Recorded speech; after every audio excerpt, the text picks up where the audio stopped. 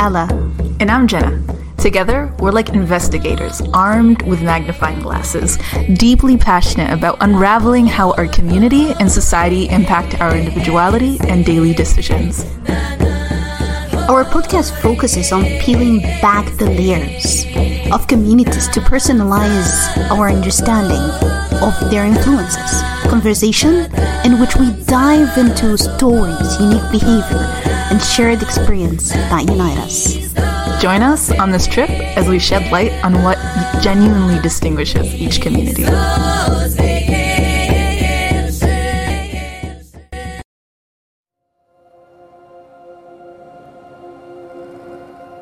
How to start being intentional with our lens, to make the difference, to make the change we want to see in this world. Start being familiar with your own narrative, and you want to be intentional with the lens you create, and you want to see the change you want. You want to make the change you want to see in this world. You take ownership of that. And the way you do it is the opposite of like facing something, being courageous or brave, is the fear. And the way you go about it, when you change the narrative of anything, of your own story, the biggest barrier you will face is the fear. How am I going to face it? And so the best quote to capture this is Abraham Lincoln's quote. He said, "I don't like this man. I must get to know him." Oh, okay. Well, let's take a closer look at the significance of this. And I have a few questions for the audience. Have there ever been times in your life when you formed an initial dislike of someone and only to change the opinion after getting to know them better? What did you learn from this experience? That make us going straight to the difference perspective. And how you can see the different perspective, we have to see it through our stories. Right. And we just talked about how it shaped our life and how it shaped our experience. This is a question also for our audience. Please share with us, and we will be sharing as well. What is the story that highlights you as an individual, that brings life to those contrasting identities? And what we're talking about identities here, the different perspective between individualistic and collective. The one that values community and group, which is collective, and the one that value individual, one person, me and I, and not autonomy and all this concept. When we come to this, we talked about it a lot, and we did dive into so much stories. We preparing this for 3 months. I think people have to know. We kept starting, and then there's a lot of delays. Well, here we are right now. Yes, here we are. And we find there's so much stories, so many of them, that really address the difference very clearly, beautifully, and it shows how that influenced us later on, even our decision making and our mental health as well. Yeah. So we asked in the beginning as an introduction, and thank you for asking this story again, because this is a chance for us to also reflect, and a few stories that we love to share. I can go first. The best way to capture both the collective experience that I've had and the individualistic experience that I had was back when I was in elementary school. I was in grade 3. Yeah. Just every hijabi lady, every Muslim woman goes through a milestone in her life, or coming of age. This coming of age is represented by when you pass a certain age, you start to wear this headscarf. And I looked around me knowing nobody else is going to be wearing this headscarf.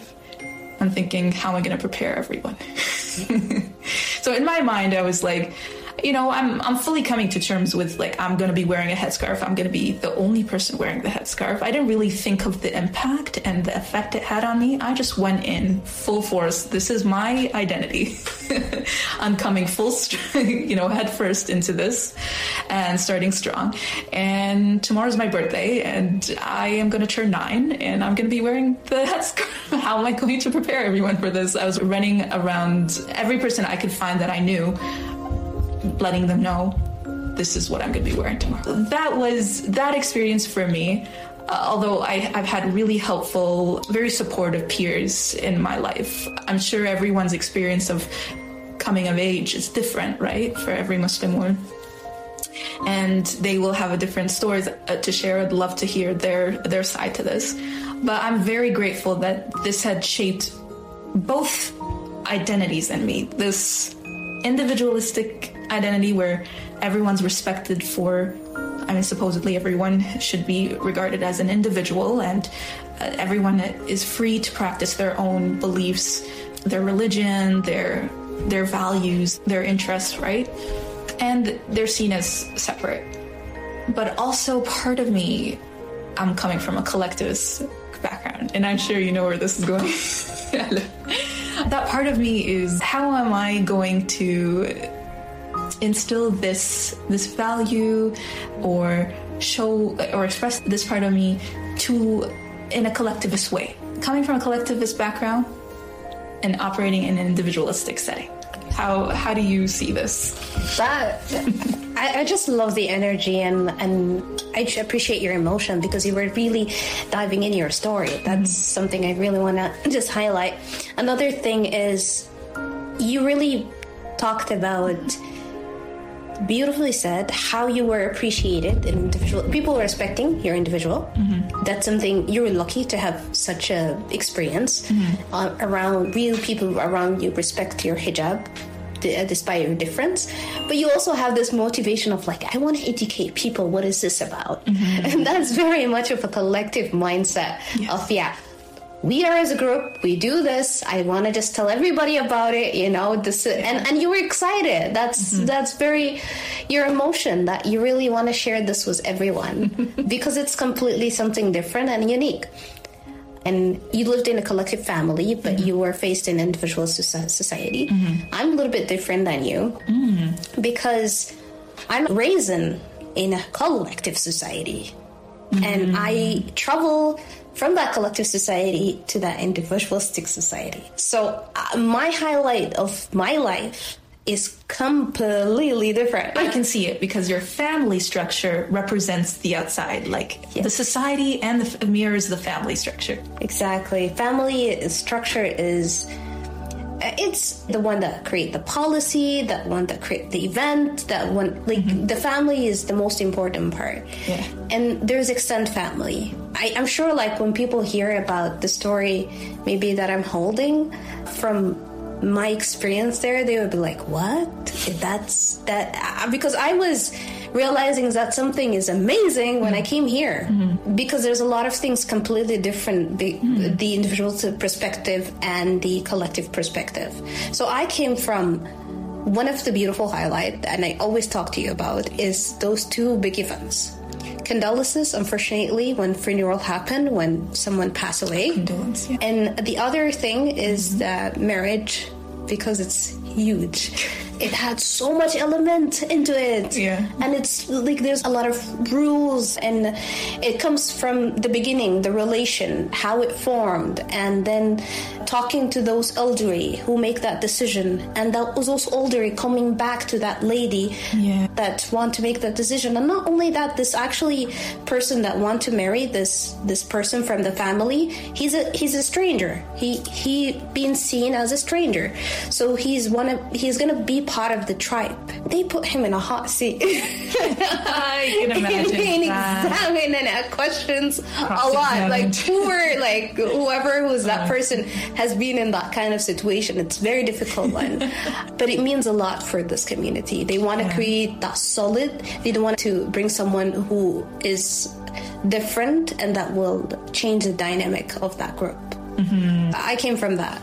And I understand that people affect each other. where culturally, and one of the things we talked about is as simple as saying hi. When I told you it's maybe a culture shock for me. When I come and say hi to people, they're like, hi. Oh, how are you? That's it. Yeah. And in Sudan, like, that's not the way. We say, hey, how are you? How is your family? How is your health? How is life has been? Yeah. There's so much loaded question. In just the greeting. Just the greeting. It's an extended greeting, my friend. It's start the conversation, start that connection, right? The greetings is just as long as the goodbyes. Yes. If not longer. I mean, that's where actually most of the good stuff is happening, is when we're saying goodbye. Yeah. All the beautiful, nice conversation that will start there. The chatty one and the fun part. What? You're leaving? We just started. Come on. It's always, you get that feeling like you're being invited. You're one of us. Exactly. You're coming into our home. You're a part of our system. Especially at the door. That's the funny part. Especially at the door. Oh my gosh. Yeah. That's something that brings us back. You also had a beautiful experience recently when you went back home. And one of the things too that really paid in your attention as children, you were so surprised about the children there. Honest to God. You went to your collective society. I just want to highlight that. When I went back to my recent trip, I went to Iraq. I kid you not.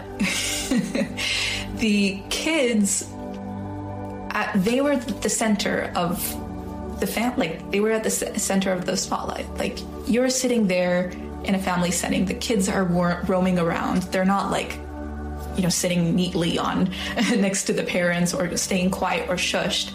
The kids are allowed to express themselves. They are allowed to. This is the time where kids develop their social skills and start to mingle with the adults and the elders and everyone. You can imagine how this kid is going to turn out to be.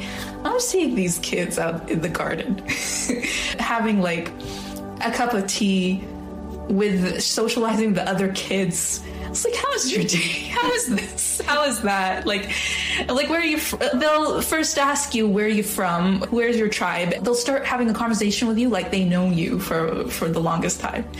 And you can imagine. I'm sitting there from afar and noticing them like having intense conversations at times and showing real genuine expression on their face, like bite-sized adults on kitchen. It's adorable to watch, but it makes me wonder, what have they seen in their life, like, to contemplate and to draw such wisdom? You'll be surprised what kids will tell you, and they'll tell it to you straight in your face if they have a problem, if they have something in their head. Like, kids are a blank slate. It's amazing. In the collective society, how that works usually and how the kids are raised is they definitely see how the elderly doing and they're modeling, right? So they're very good actors on modeling those, as you said, yes, adult bites. Right, they just mentioned that beautifully. Well, I feel like part of why parents go extra hard on the discipline is because, hey, your acting is way ahead of yourself. You're not an adult yet, so they're gonna put you in place when they need to. The shahata is one thing, the ship or whatever you call it, depending on the country you go to. It's the sandals, the slippers. That's what you're gonna get if you try to cross your boundaries with the adults. Yeah, that's also a different kind of way of. That actually brings me, I don't want to say an issue, but it's also like a challenge for collective societies. That you are not able to really show your individuality because you have to be always with a group. Harmony is the most important part. You don't need to be different. You don't want to be absolutely distinguished from the group. So that's something we will head to and have that impact on our mental health. Also something else. However, if we talked also, we all also want to address the beautiful part too, about those adult bites, as you mentioned, that they actually create an emotional awareness Emotional awareness. Yes. They understand how to speak with people and empathize. So that's why you will see them, as you mentioned, adult bites. A lot of time I see, really, when I'm sad, one of the things I found that they comfort me very well is kids. Yes. And they know what to say, and I'm surprised. It's like, what? Why he knows how to say to me these things? How he learned is, and that's something. Like you're having a bad day. Just if you're getting upset, your temper's. Have a seat. Come on, I'll get you a cup of tea, cup of water. Absolutely, yeah. I've had kids hand me them a cup of water myself. They learn to just sit in silence as well and take in the emotion. Absolutely. So they learn from a young age that emotions and expressing yourself and not being afraid to like speak about whatever's inside themselves, like how direct and blunt they are. That they learn from a young age. And it's just such amazing social skills that people learn when you live and when you're raised in your unit, in your family, your extended family, your immediate family, it goes on in like it's a family tree. It's a whole family tree in one house. Exactly. Or a village. That house. Mm-hmm. You're talking about house. We talked about children and how you're impressed about them. Something I here seeing a lot is, unfortunately, and it really extremely sad, is isolation. Yeah. Isolation is an extremely big topic happening, and I remember how, for example, in our collective society, we treat the isolation to the elderly. I remember my mom used to always say to me on Eid time, especially when I go to my rural area on the Eid time, Ella, make sure you're visiting those elders and sit with them. It's not like you're gonna go play. I was a child that time. I really need to go play and have fun and be with my friends. But because she raised me through that value, and you understand that it actually was very fun to go and talk to them. You see a lot of wisdom. They take care of you. You find a lot of love. You know, they're the one who will hug you and give you all type of food and give you the lovely candies that you like. Dude, that's the thing. You guys are not censored into these things about adult kind of engagements, right? We were talking about grief the other time, right? Yes. Just this time. And I know, like, as someone in your family experienced a loss. So this is something we all don't realize how much of a collectivist or individualistic identity has been impacting us, or like the weight of it we don't really feel until we actually go through these communal events. Grief is considered, like having like a funeral is considered a communal event, like as much as a wedding, as much as all of these communal events that are present, that take place in our life. Those are key elements to our identity. So if we experience them in like a different society, for individualistic versus collective, it's gonna have a different effect on you. Tying it to isolation, I can imagine that person who is grown up in a collectivist society experiencing grief, and how a child also isn't censored from this grief, right? There isn't any isolation, between generations, right? From a child to an adult to an elder, there are no isolations. That they're all sitting under one roof experiencing this. There's no censoring. Beautiful analogy. Beautiful analogy, yeah. Right? I can imagine how if they were to spend the rest of their life in a different country, in, let's say in a Western country or an individualistic society, the experience of grief, like these communal events, they're going to miss out on such a taste. Like this word taste is actually translated from Arabic, right? لذة تروح. لذة الثقافة تروح. So this is somewhat of I've introduced some Arabic into this because I can't, even language has such a meaning to it. There's certain things that you can't translate. Absolutely. Oh, and language shape us, right? Yes. That's another shape your mind. That's actually a study. So, and we will talk about that more further. Yeah. There's a lot of exciting things that you mentioned, and I just really want to talk to our audience that there's a lot of exciting stories, such as how I experienced funeral. I know it's such a sad thing, and maybe everyone will be like, what?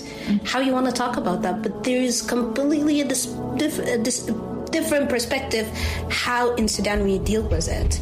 Yeah. And I'm sure about that in how related to your experience. Another thing that we also might going to be talk about relationship, how we form and the difference between them.